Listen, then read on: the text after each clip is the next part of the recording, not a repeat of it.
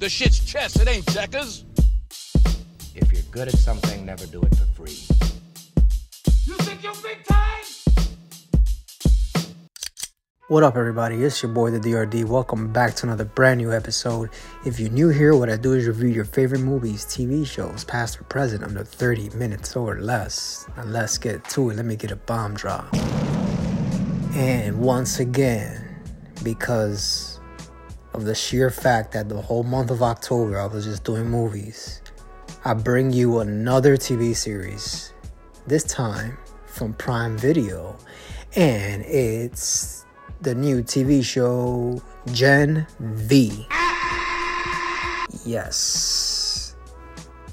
This has a few directors, just to name a few: Nelson Craig, Steve Boyum, Rachel Goldberg, Sana Hamri, Claire Kilner, Philip Damn, I don't know how to say that. How do you fuck that up? And Shauna Stein. I'm so sorry, Philip. And let's see what else we got here. Our top cast is Jazz Sinclair as Marie Monroe, Chance Perdomo as Andre, Lizzie Broadway as Emma, Maddie Phillips as Kate, London Thor as Jordan, and also playing Jordan Lee, we also got Derek Liu, and Asad German as Sam, and we got many more. Now, let me tell you, this show comes from the world of The Boys, another Prime Video TV series that has been successful enough to have 3 seasons already and pending a 4th one. And basically, this Gen V takes in that world and is about first generation superheroes that know that their powers come from this formula called Compound V, which is explained in The Boys, but I'll explain that for you guys later. And they're put to the test through moral boundaries and physical to competing in the school's top ranking. But it's more to that. And roughly, this is, I believe, the first season. Well, it's only the only season, but I'm hearing there's going to be more. And it's only 8 episodes, and they all rank from like 40 minutes, some are like 50. The first episode was like an hour. So, average 40 minutes. Man, I have to say, hot take right here, the way that this season was, like, I had no expectations. Well, I know that, the only thing that I know is that The Boys is like, it's like casting a shadow over it because it came from me, right? No, that's not the case here.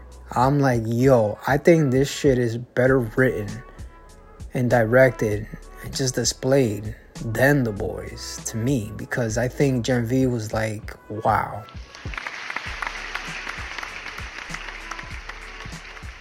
That thing, let me tell you, it was a breath of fresh air.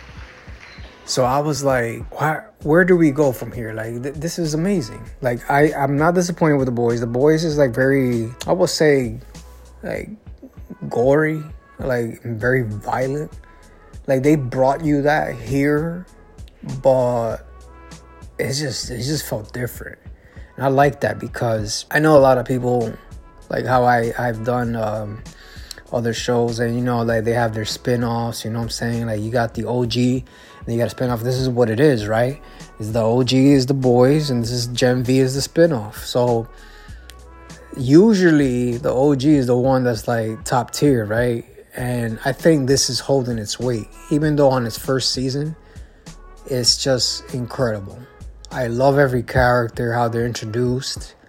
Like, it shows them what they're about. And I think the principal one is Marie Monroe.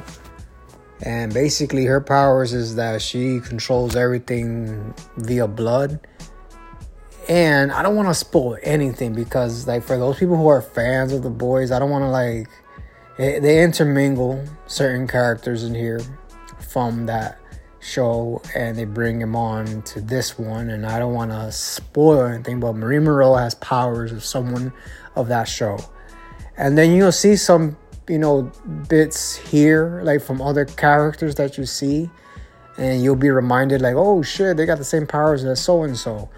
And maybe have no relation to them or whatnot. And it's crazy. And basically, they go to this college, if you will, called Godolink or something like that. It's basically training all of them to be superheroes and having hopes that one day they'll graduate and become a member of the Seven. And then, if you know from the boys, the Seven is the group that's like kind of like their own Justice League, but really fucked up Justice League, because you got freaking Homelander running about. Whatever the fuck I want.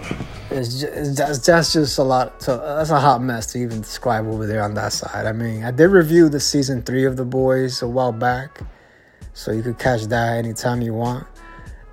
Phenomenal season, by the way. But back to this. This is very good. Like, I can't stop mentioning. Like, every episode, I was just like on edge. And I just wanted more and more. Like, it had that factor, like how some Netflix shows be having. Like, it had that formula. It just reels you in, and you want to see more. Like, what's going on with these teenagers, and what are they gonna do to stop this like evil agenda that's going behind the school. The school is basically like a front for superheroes. I guess, like, they're evaluating them in a way that they shouldn't. That's unethical. And that's what you see throughout the whole thing. But I don't want to give away that much. Look, man, I'm just going to keep this shit short. Like, this is a great show. Like, every character has a story. They all have, like, this bond with each other. They all have, like, secret agendas. The majority of them. You get some people from The Boys showing up in here. You get the gore, you get the violence, like crazy shit. A lot of metaphoric stuff happens here too, like, you know what I'm saying? Like, this is just a good ass show. I cannot even pinpoint something bad. So with that being said, I'm gonna get straight to it. I'm gonna give this rating a 9 out of 10. And I do it because it's a good rating for a first season. And I think that is Prime right here. Like, it's, well, Prime Video, get it? No pun intended. It's just amazing, man. Like, I don't know what more to say, because, like, if I were to point out a flaw, I just can't.